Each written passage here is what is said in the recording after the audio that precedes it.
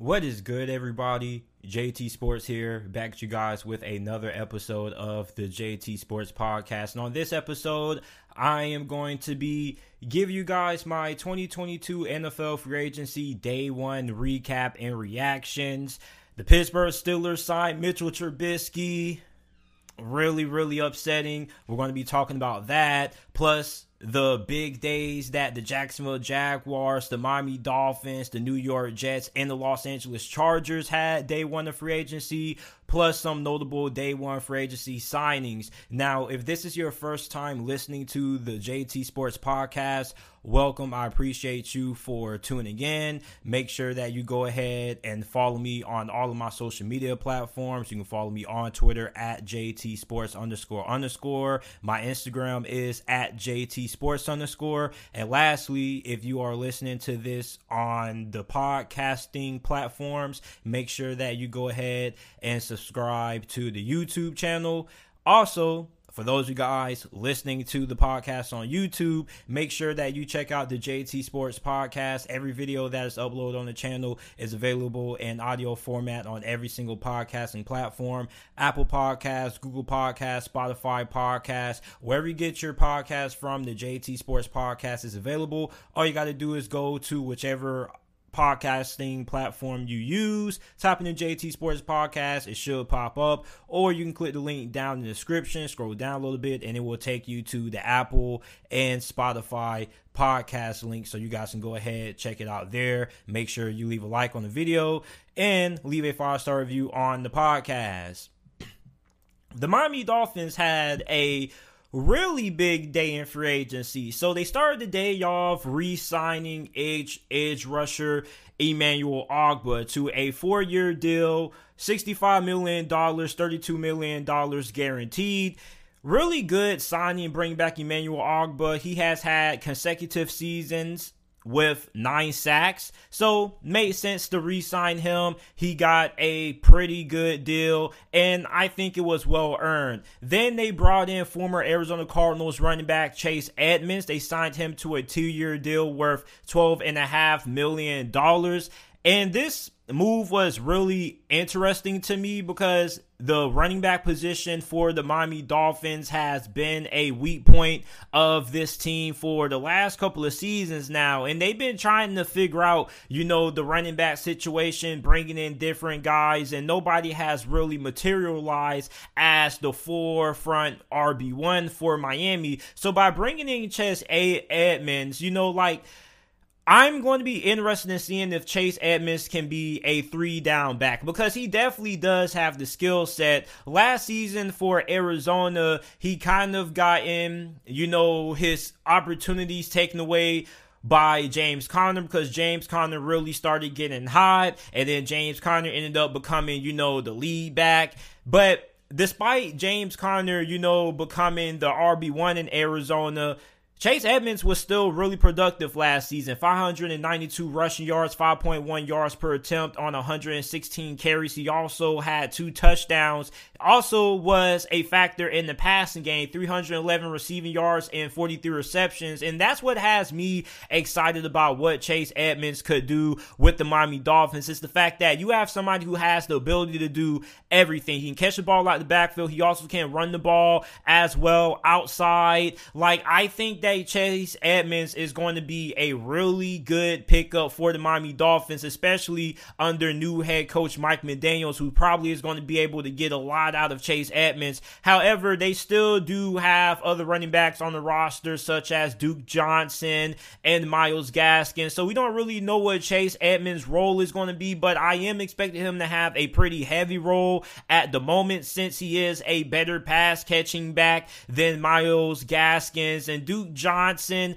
is pretty good catching the ball as well. But I think Chase Edmonds is a better overall and a better complete back than what the Miami Dolphins have and have had over the last couple of seasons. They also signed wide receiver Cedric Wilson, and Cedric Wilson was one of the more underrated wide receivers going into this year's free agency, because he got overshadowed by Amari Cooper, Michael Gallup, and CeeDee Lamb. Last season, he had a career season with the Dallas Cowboys, catching catching 45 passes for 602 receiving yards and 6 touchdowns as well. He has pretty good size, 6'2", 200 pounds. He's a really good deep threat. He also can do a little bit of damage, after the catch, but you look at how he's going to complement Tua Tagovailoa, like he could end up being a very good red zone threat because he has the size, and on top of that, the speed that he has downfield is kind of underrated also. So I like the addition of Cedric Wilson.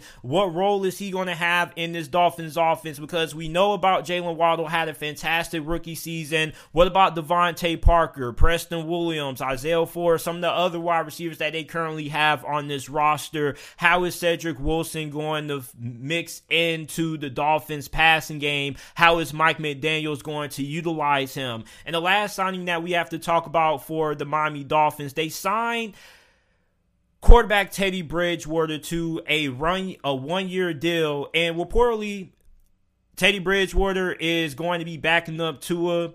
Pretty much what the consensus is about this move. He's going to be the backup, and I like it. It makes sense, even though I thought we would see Teddy Bridgewater be mentioned a little bit more when it came to other quarterback vacancies, such as the Indianapolis Colts and the Pittsburgh Steelers, because Teddy Bridgewater had a pretty solid season for the Denver Broncos, in my opinion. It's not the most fantastic from a statistical standpoint, but he won games and he did what the Denver Broncos needed him to do, which was take care of the football and not lose games. And I think that Teddy Bridgewater, is still good enough to be a serviceable starting quarterback. However, he is going to be going down to South Beach for a year, and he's from the South Beach area, so this probably was another reason why he was okay with accepting the role of being the backup to Tua Tagovailoa, because he grew up down in that area, so it's pretty much home to him. So he's coming back home. He's going to be familiar with everything. So it made sense why Teddy Bridgewater was okay signing to be the backup quarterback for the Miami Dolphins. And I also think that Teddy Bridgewater is a very phenomenal guy to have in the locker room. Great leader, great character, always somebody who is quick to bring up a teammate when they're down. And I think he's somebody who Tua Tagovailoa is going to need in his corner, because Tua hasn't really gotten a lot of support from the Miami Dolphins. You think about all of the rumors that you heard about the relationship that Tua and Brian Flores had. Brian Flores not really wanting him. It seems like Tua was kind of unwanted. We didn't really know how the other Dolphins players feel about Tua, but there were some players that came out unanimously and spoke out against Tua Tagovailoa, saying they didn't really have a lot of confidence in him. So having Teddy Bridgewater in that locker room, being by Tua's side, is going to be something that I think could be monumental for Tua and his development, because I definitely think that he needs a big support system down there in Miami. So this is the recap of the Miami Dolphins day one of free agency, their signings. I think overall this was a fantastic day for the Miami Dolphins starting free agency, and I'm eager to see, what other players are they going to look to add. They didn't really sign any offensive linemen day one of free agency. That's definitely something that is going to have to improve. Also, what are they going to do at cornerback? Are they going to add more depth at that position? Linebacker as well could use some improvement. So the Dolphins still have a couple of positions to improve, but you definitely have to be really happy if you are a Dolphins fan with what you did day one in free agency. Another team that was really, really active day one of free agency were the Jacksonville Jaguars. And me being from the city of Jacksonville, I have pretty much spent my whole entire lifetime in Jacksonville before moving for college. And I saw that they signed 5-time Pro Bowler offensive guard Brandon Sheriff.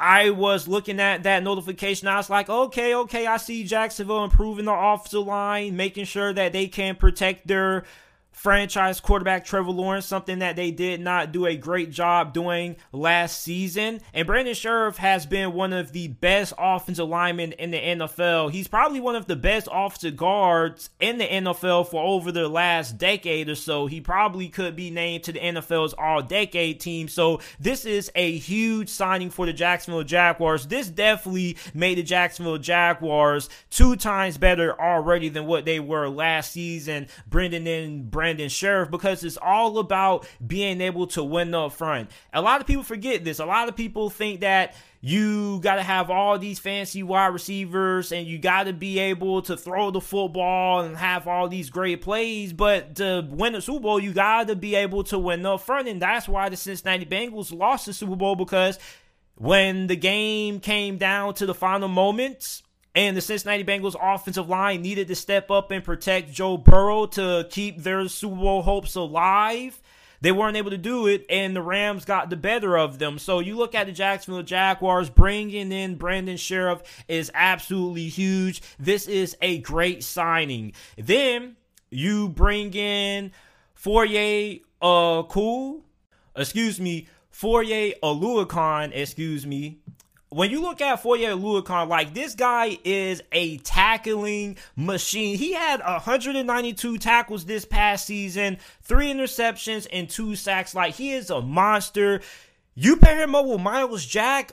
Ooh, the Jacksonville Jaguars are going to have a really solid linebacking core. You got him, Myles Jack, like, their linebacker unit is really going to be nasty with him. And also you got Josh Allen. Like, the Jacksonville Jaguars have some pieces on their front 7. However, they do need another edge rusher. You know, they do need to shore up the interior of that defensive line. But there are a couple of nice pieces along the front 7 of the Jacksonville Jaguars. And by signing Foye Oluokun to this 3-year, to this deal, like, it's going to improve the run defense tremendously and just improving the defense overall as a whole. They also signed defensive tackle from the New York Jets, Florenzo Fatusky, to a 3-year deal worth $30 million.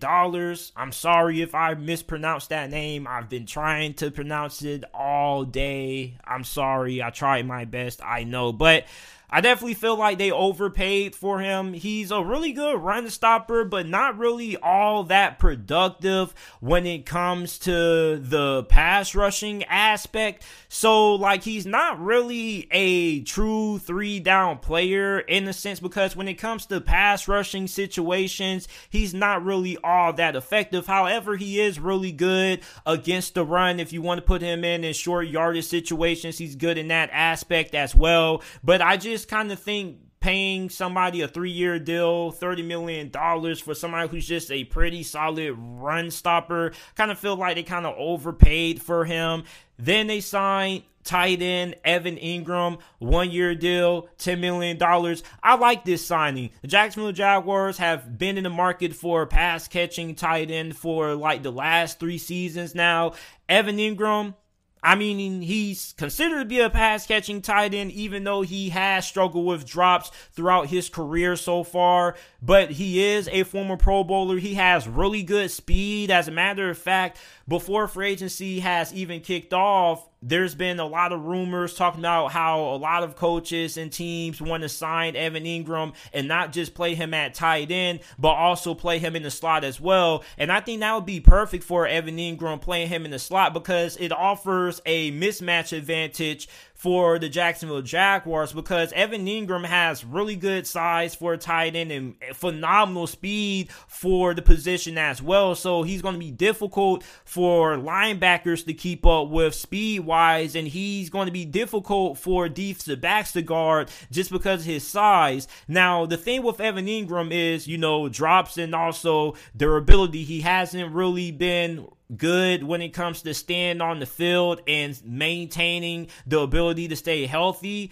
but you're only bringing him in for 1 year. $10 million for Evan Ingram seems like, I personally think it's kind of a little bit too much to pay him $10 million. I probably would have settled around $7 or $6 million, but the Jacksonville Jaguars desperately just need all the talent they can get. So I can understand why they're throwing a little bit too much money out there. But you bring in Evan Ingram, you definitely improve the tight end position. Then one of the biggest head-scratching signings of the day was the Jacksonville Jaguars signing Christian Kirk. Now, what's head-scratching about this isn't the decision to sign him because they need to improve the wide receiver position. It's the amount they decided to give him. They're giving him a 4-year deal worth $84 million. He's pretty much making $18 million a year, making him a top 10 highest paid wide receiver in the league. And Christian Kirk is, a solid number 2 option, or at least he has proved to be a really good number 2 option during his time in Arizona. However, there hasn't really been anything that has showcased to me that he has what it takes to be a true number 1 option, because by giving him this contract, making him a top 10 highest paid wide receiver in the NFL, you're basically saying you have enough confidence in him to be your number 1 wide receiver. Does he have the skill set? Yes, he does, but he is fairly inconsistent. So you're giving this guy wide receiver 1 money who hasn't had a proven track record of consistency, and you also giving high level money to somebody who is one of the more inconsistent wide receivers in the league. Now, last season was probably one of the best seasons of his pro career. He caught 77 passes for 982 receiving yards, 12.8 yards per reception, and he had 5 receiving touchdowns. But for Jacksonville, you're basically paying him, and you're saying hey, you need high level wide receiver run production. You at least need 1,100 receiving yards, and you need at least 90 receptions. Is Christian Kirk somebody who is going to be capable of producing those kind of numbers? You get what I'm saying? He's always somebody who has produced moderate or above average wide receiver 2 numbers, but he doesn't really showcase anything as of right now that shows anybody that he has what it takes to be a true number 1 wide receiver. So for the Jacksonville Jaguars, this is a high risk, high reward signing, because the potential is there for Christian Kirk. He definitely is somebody who could break out given the situation that Jacksonville is in, with them basically looking for him to be the wide receiver 1. And when he was playing for Arizona, DeAndre Hopkins was there. He was the primary wide receiver. So that kind of, lured Christian Kirk's numbers, and it kind of capped Christian Kirk off a little bit. Well, now with him going to Jacksonville and being the main option, expected to be the number 1 wide receiver, his production could increase, and he could end up becoming, one of the best receivers in the league. It could happen. That's why I said this is a high risk, high reward signing. You're giving him a lot of money to somebody who hasn't really been the most consistent. However, he does have the potential to be a very good wide receiver 1. It's just, is it going to come along? Then Zay Jones, they signed him to a 3-year deal worth $30 million. This is probably one of the worst free agency signings so far, because Christian Kirk got overpaid. A little bit understandable. You get what I'm saying? But paying Zay Jones a 3-year deal, $30 million, doesn't really make a lot of sense, because he's somebody who hasn't even had even the level of production that Christian Kirk has had. He hasn't even put up good numbers to even be considered a great number 2 wide receiver. He's put up, wide receiver 4, wide receiver 3 numbers. So for Jacksonville, you overpaid for somebody who up to this point in his career hasn't been better than a wide receiver 3. So you look at this Zay Jones signing. He had a pretty solid season for Las Vegas last year. 446 receiving yards, 47 receptions, and a touchdown. But this is kind of wide receiver 2 money, and Zay Jones hasn't really been nothing but just a fortified, 3rd or 4th option. So can he be a number 2 or a high level option in Jacksonville? Jacksonville also has people like Laviska Shenault, who has a lot of potential. So Zay Jones getting this kind of money is a head scratcher. Definitely feel like this was a drastic overpay. And overall in the day for Jacksonville, did their team get better? Yes, it did. However, the signing of Brandon Sheriff, very good. Okay. The signing of Foye Oluokun, phenomenal. 2 fantastic signings. But then after those 2 signings, that's where they kind of start getting a little bit off to me in terms of the contract. They brought in what they needed. Okay, they definitely improved a little bit at the positions that they have needed to address so far. However, they have kind of overpaid for players who haven't really played up to the level of money that they are receiving. And you have huge concerns if any of these players, such as Christian Kirk or Zay Jones or Evan Ingram, are going to be able to play up to the level of money that they are receiving. Foye Oluokun, Brandon Scherff, they already have proven that they are deserving of the contracts that the Jacksonville Jaguars have given them and that they have verbally agreed upon. However, you look at Christian Kirk, Zay Jones, you look at the kind of money they're making, could be pretty risky because there's a high chance that neither one of them plays up to the level of contract that they have received from the Jacksonville Jaguars. So, yes, the Jacksonville Jaguars have gotten better. However, they kind of did overpay for players who haven't really looked all that consistent as you would like them to be. But interesting in seeing how it works out in, the rest of the offseason, because there's still a lot of offseason to go. This is only day 1 of free agency. So there's still a lot of moves that the Jacksonville Jaguars can make, but they definitely did overpay for a couple of, of the signings that they made. The New York Jets had a pretty busy day also. Day 1 of free agency, they re-signed wide receiver Braxton Berrios, coming off a phenomenal season. He got a 2-year deal worth $12 million. He was an all-pro kick returner. He also caught 46 passes for 431 receiving yards and 2 touchdowns as well. They also signed offensive lineman Lincoln Tomlinson to a 3-year deal worth $40 million. Now you continue to improve the offensive line. You already have offensive tackle Mekhi Becton. You have offensive guard Elijah Vera Tucker. Now you have offensive lineman Lincoln Tomlinson. So the New York Jets offensive line is coming along very nice. And you add a piece or 2 more, and that offensive line is going to be very good, above average. So it remains to be seen if they're going to continue to improve the offensive line via the draft, or if they're going to sign another offensive lineman and draft another one in the upcoming 2022 NFL draft. Really excited because now with the offensive line built up, Zach Wilson is going to have more time to throw the football. And on top of that, it's also going to improve the run game because the run blocking is also going to improve as well. And for the New York Jets, this is going to be really big that the run blocking is going to improve, because you look at how their offense is structured. It's pretty much structured to get the run game going, use play action to attack defenses vertically. So understandable why they signed Lincoln Tomlinson. I think he was one of the more underrated offensive lineman in free agency this year. 3 years, $40 million, really good. Then they signed former Bengals tight end CJ Uzomah to a 3-year deal worth $24 million.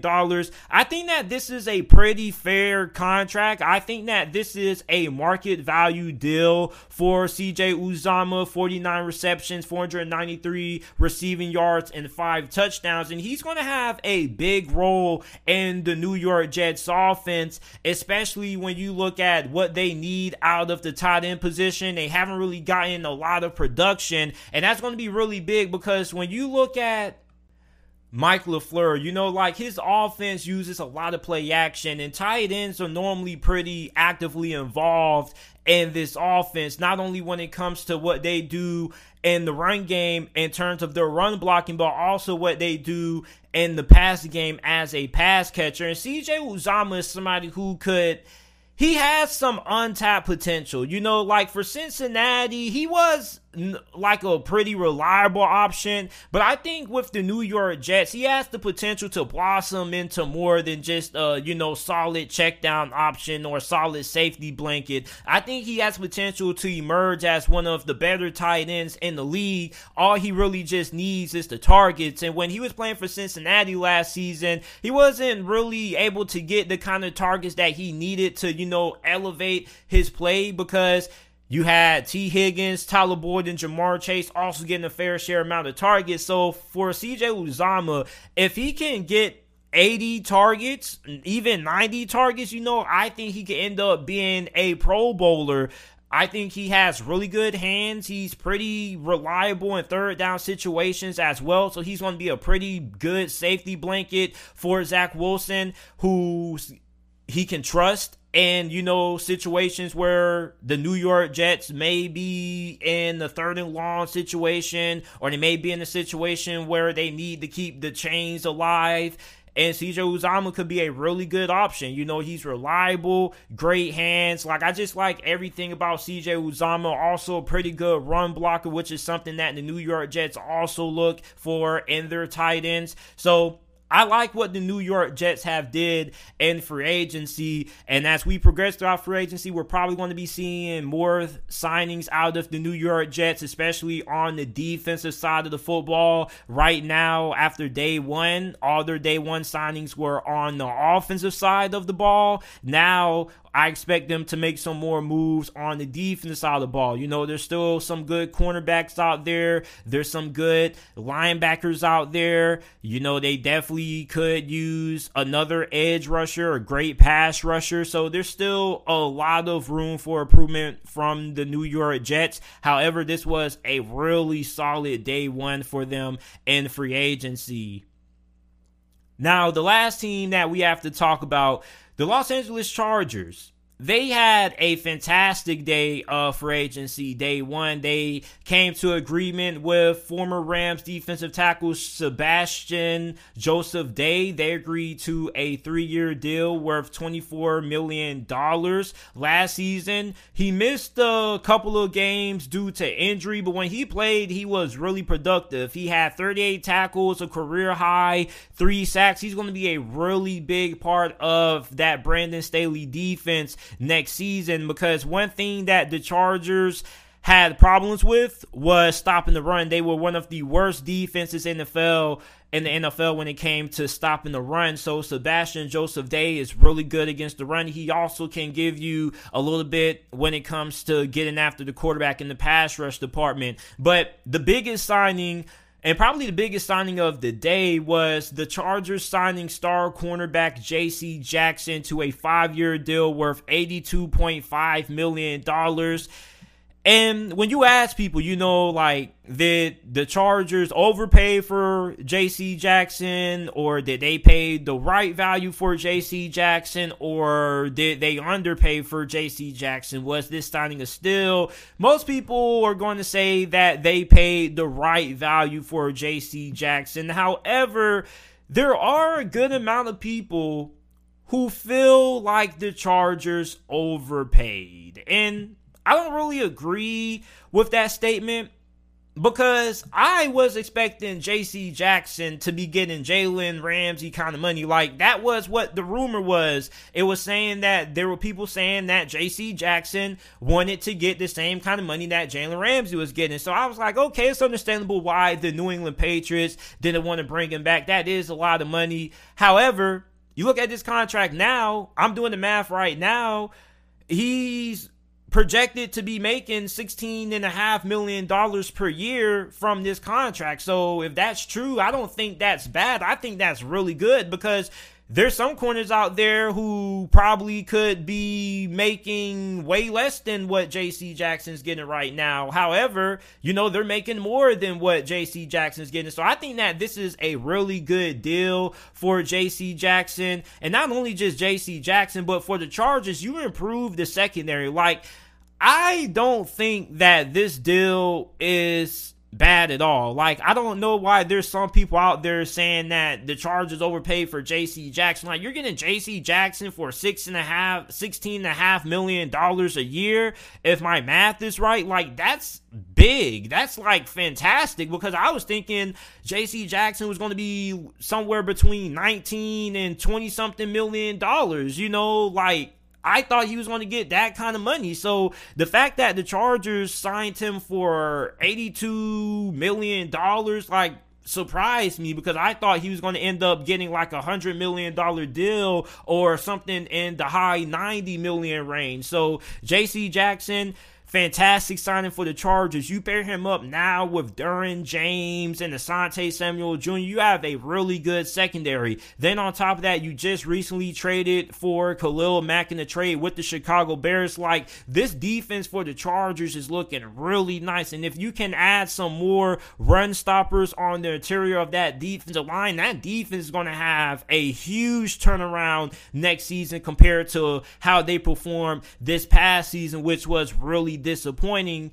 So then, on top of that, you look at how J.C. Jackson has performed. Like, where do you rank J.C. Jackson amongst NFL corners? Do you think J.C. Jackson is a top 10 corner or a top 5 corner? Because based on how he performed last season, he was probably the second best cornerback in the NFL behind Jalen Ramsey. He had 8 interceptions, 23 pass deflections. He also was an All-Pro, a Pro Bowl selection. He spent the last 4 seasons with New England. A lot of New England Patriots fans are really sad to see him go, but I think he's going to do some really big things for the Los Angeles Chargers and that Brandon Staley defense. I got to talk about the Pittsburgh Steelers signing Mitchell Trubisky. Oh, God. So, I was heading to South Beach with my homeboys. And on the way to South Beach, I got a notification on my phone. Breaking news. The Pittsburgh Steelers agree to terms with former Chicago Bears and Bills quarterback Mitchell Trubisky, 2-year deal worth $14 million. Now, the first thing I did when I got the news is I went on social media and I wanted to see everybody's reaction, mainly Pittsburgh Steelers fans, because for those of you guys who don't know, I am a diehard Pittsburgh fan, and a lot of Steelers fans pretty much had the same reaction I had. They were like, oh, Lord, here we go. And what's funny is that there were the main people who were saying that, you know, this signing isn't as bad as what a lot of Steelers fans making it out to be, or the people who were trying to console Steelers fans and tell Steelers fans that, hey, Mitchell Trubisky actually could be a steal for you guys, were the non-Steelers fans. Like, I found it really funny. Like, the people who were defending this move and getting behind this move, who liked this move the most, were non-Steelers fans. So, like, there are non-Steelers fans trying to get Steelers fans excited about Mitchell Trubisky. And I recorded a video initially to the signing in the car on the way to South Beach, but I didn't upload it. I said, you know what, I don't really like it. I'm going to go ahead and redo it. And it's like, you got to look at the positives, okay? Like, you got to kind of try to understand why Pittsburgh brought in Mitchell Trubisky. Like, what could Mitchell Trubisky, what traits could he possibly possess that would want to have somebody like Mike Tomlin bring him in and give him a second opportunity? Because Mike Tomlin is taking a huge gamble by bringing in Mitchell Trubisky, because you got to remember that this is the quarterback that Mike Tomlin is choosing to be the successor to Big Ben. So this is going to be the first ever quarterback that Mike Tomlin has ever handpicked ever as a head coach in Pittsburgh. So Mitchell Trubisky, he's really good when it comes to RPOs, read options, and I think that's going to be a different element that the Steelers are going to have offensively next season with Matt Canada remaining as the offensive coordinator for the Steelers. And Matt Canada got a lot of hate amongst Pittsburgh Steelers fans, and deservedly so, because a lot of his play calls were questionable at times. Like, why are you calling a pitch on 4th and 1 when you know that the offensive line is not great? Like, why would you do that? Why not, if you're going to call a run play on 4th and 1, instead of calling a pitch play, just run the football up the middle? You got a better chance. But, hey, it's the reason why I'm not getting paid millions of dollars to be an offensive coordinator. But I think something that took away from Matt Canada's offense that kind of was a reason why it struggled last season was because he didn't have the element of the RPOs and the read option. And that's also something that's going to be really big for Pittsburgh, because they're going to need a quarterback with some mobility, because you just don't want teams just keying in, going all in, trying to stop the run. You got to be able to have a quarterback that can also account for more, a part of the run game, rather that be with design quarterback runs or read options or getting them involved in RPOs as well. But you have to show that mobility aspect. You need that mobility from your quarterback. And Mitchell Trubisky is a really good athlete. So the downfall is that, he wasn't really all that great during his time in Chicago when it came to reading coverages, understanding defenses, understanding where to go with the football. There were several times where he would look at wide receivers running wide open and then throw to a wide receiver who was not open. So I wonder just how much has he improved being the backup for the Buffalo Bills in just one season. You get what I'm saying? Now, an argument that a lot of people are going to say is, well, JT, he was held back by Matt Nagy. And that's understandable. Going to Pittsburgh has won with quarterbacks named Duck Hodges and Mason Rudolph. If Mike Tomlin can win with Duck Hodges and Mason Rudolph, I'm definitely confident that he can win with Mitchell Trubisky. However, in a division with Lamar Jackson and Joe Burrow, you wonder just if Mitchell Trubisky is going to be good enough to keep Pittsburgh in the race to not only win the division, but also make the playoffs in a tough division where pretty much two teams have their quarterback situations figured out. And Baker Mayfield, even though he's been up and down, he's still a better quarterback than Mitchell Trubisky. So the Steelers have the worst quarterback in the division at the moment. However, we don't know if Mitchell Trubisky is going to be the starter. A lot of people, when they talk about Mitchell Trubisky, they were pretty much saying that he's going to be the starter. No, he's not. Mike Tomlin, if you really know Mike Tomlin, he doesn't give anything. Everybody has to earn everything. And for people to assume that Mitchell Trubisky is going to be the starter, it's a little bit premature because he's on a very, very cheap deal. A 2-year deal, $14 million. That's a huge discount. That's 75% off. This basically was a clearance sale for the Pittsburgh Steelers. They were looking at the quarterback market, right? They were on the shelf looking at quarterbacks. They say, Deshaun Watson, half our team to get him? No thanks. Let's see. Jameis Winston, he probably has a pretty good market, but we want to go to the clearance aisle. So they go to the clearance aisle and they come back and they say, what about Mitchell Trubisky? We can get him for fairly cheap. Mike Tomlin's probably saying, I've won with worse. I won with Mason Rudolph. I won with Duck Hodges. So I could probably win with Mitchell Trubisky. He does have some upside. He does have athleticism.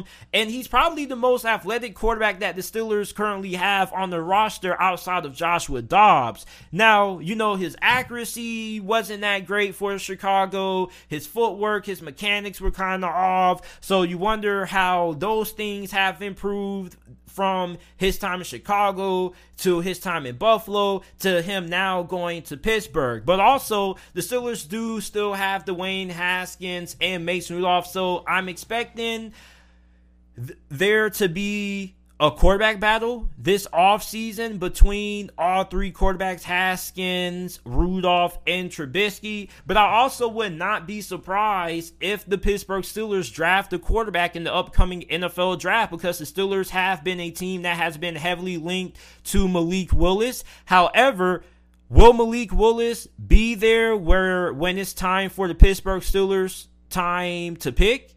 Or will Pittsburgh have to trade up for Malik Willis? But if you do get Malik Willis, or if you draft another quarterback in this draft, then you can allow them to sit for a year or two. And then if Mitchell Trubisky, plays okay, then, you can allow Mitchell Trubisky to re-sign, and then you trade him, try to get some assets in return for him. But if not, hey, he'll be able to get you by until it's time for the young rookie quarterback to step up and take over the reins, rather that be mid-season during his rookie year or him starting his second or third season in the league. Also, you have Dwayne Haskins, who also was a former first-round pick. So you look at Pittsburgh, you have two former first-round picks on your roster. So you have two guys who have high upside. However, are Mike Tomlin and Matt Canada going to be able to unlock the potential of Mitchell Trubisky or Dwayne Haskins? That is going to be a really interesting question to monitor. But Mitchell Trubisky definitely is going into a better situation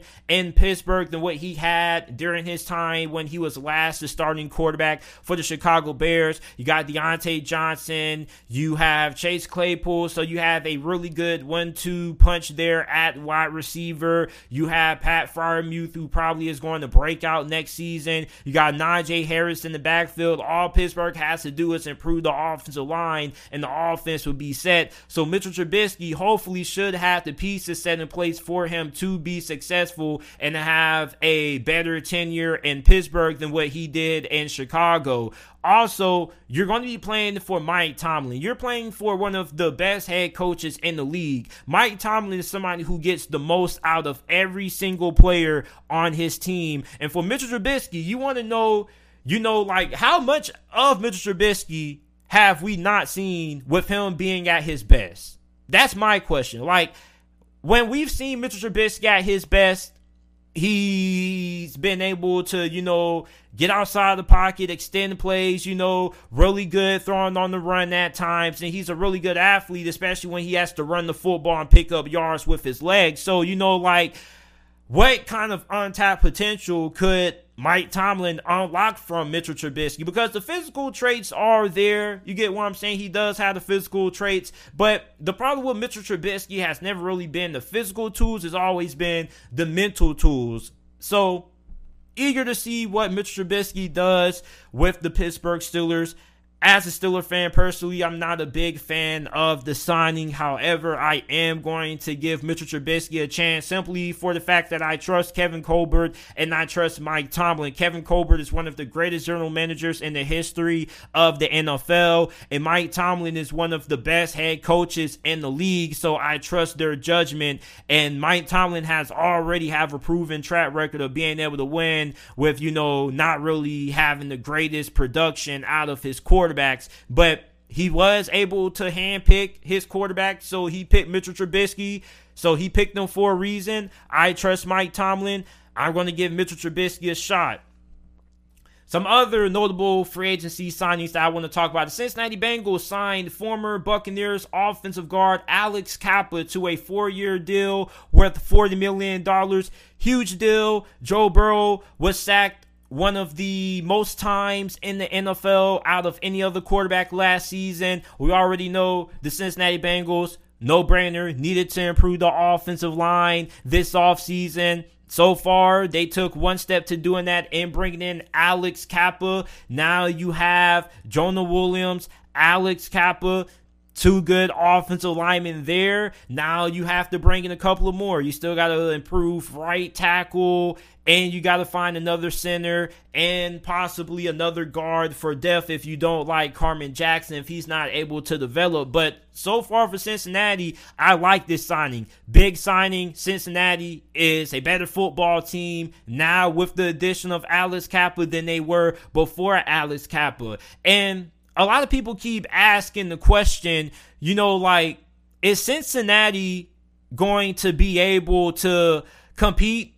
and be in the Super Bowl conversation again next season? Or was this past season just a magical Cinderella run and Cincinnati may never ever touch the Super Bowl again? Well, if Cincinnati's going to be able to prove to everybody that they has what it takes to be in the Super Bowl conversation for years to come, they're going to have to improve that offensive line. You're going to have to be able to protect Joe Burrow. And if you improve that offensive line with the weapons that they have at wide receiver and Joe Mixon, woo! That Cincinnati Bengals offense may be unstoppable. And Alex Cappa is really good. He allowed 5 sacks last season in 2021 and 1,182 offensive snaps. So, really good. Now he's not, elite. He's not, top 3 or top 5 at his position, in my opinion. But he is a really good offensive guard, above average, and he definitely is going to be an upgrade over whoever the Cincinnati Bengals had starting at offensive guard last season. The Chicago Bears signed defensive tackle Larry Ogunjobi, who is coming off a career-high 7-sack season with the Cincinnati Bengals last year. I know Cincinnati Bengals Bills fans are going to be incredibly hurt about losing Larry Ogunjobi. I wanted to see Larry Ogunjobi return to Cincinnati because he put up monster numbers with Cincinnati. Now he's going to the Chicago Bears with new head coach Matt Eberflus. Going to be really interesting in seeing, how Larry Ogunjobi's career turns out from this point. Was this just a one-off season from Larry Ogunjobi? Was this his peak, or is he going to continue to ascend? Because 7 sacks from a defensive tackle is phenomenal. You get what I'm saying? There's not too many defensive tackles who even managed to have even more than 5 sacks in the season. So the fact that he has 7 sacks in one season for Cincinnati gives me a lot of confidence that he can keep that up. So if he's able to keep up that same level of production for the Chicago Bears, Matt Eberflus and his staff are getting a phenomenal steal in free agency and Larry Ogunjobi.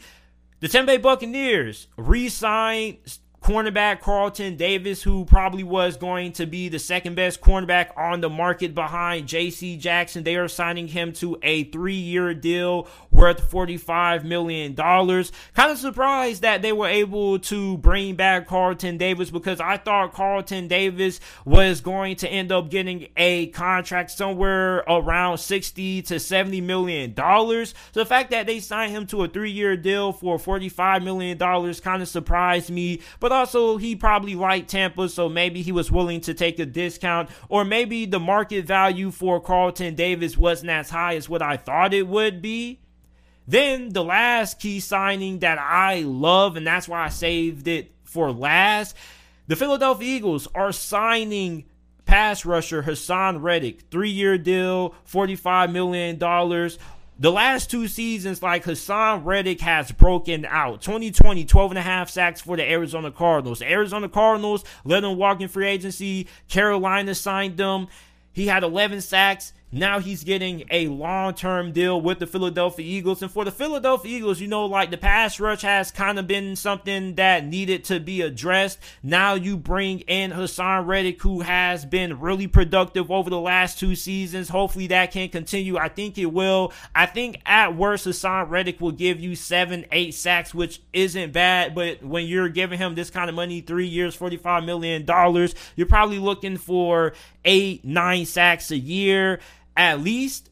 And then at the most, high end, 15, 16 sacks is probably going to be the high end. But I think 3 years, $45 million for Haason Reddick is a really big steal for the Philadelphia Eagles, because I thought that Haason Reddick was going to end up getting a big 4 or 5 year deal worth $60, $70 million. I thought he was going to be one of the more higher paid edge rushers in free agency. But this is a pretty good contract for the Philadelphia Eagles that they were able to come to terms with Haason Reddick. So this is it for this episode of the JT Sports Podcast. I appreciate you guys for tuning in. If you enjoyed this episode, make sure that you like the video, subscribe to the channel for more episodes of the JT Sports Podcast. If you're listening to this on Apple or Spotify, make sure that you go ahead and leave a 5-star review, share the podcast on your social media platforms with your friends, family, and acquaintances,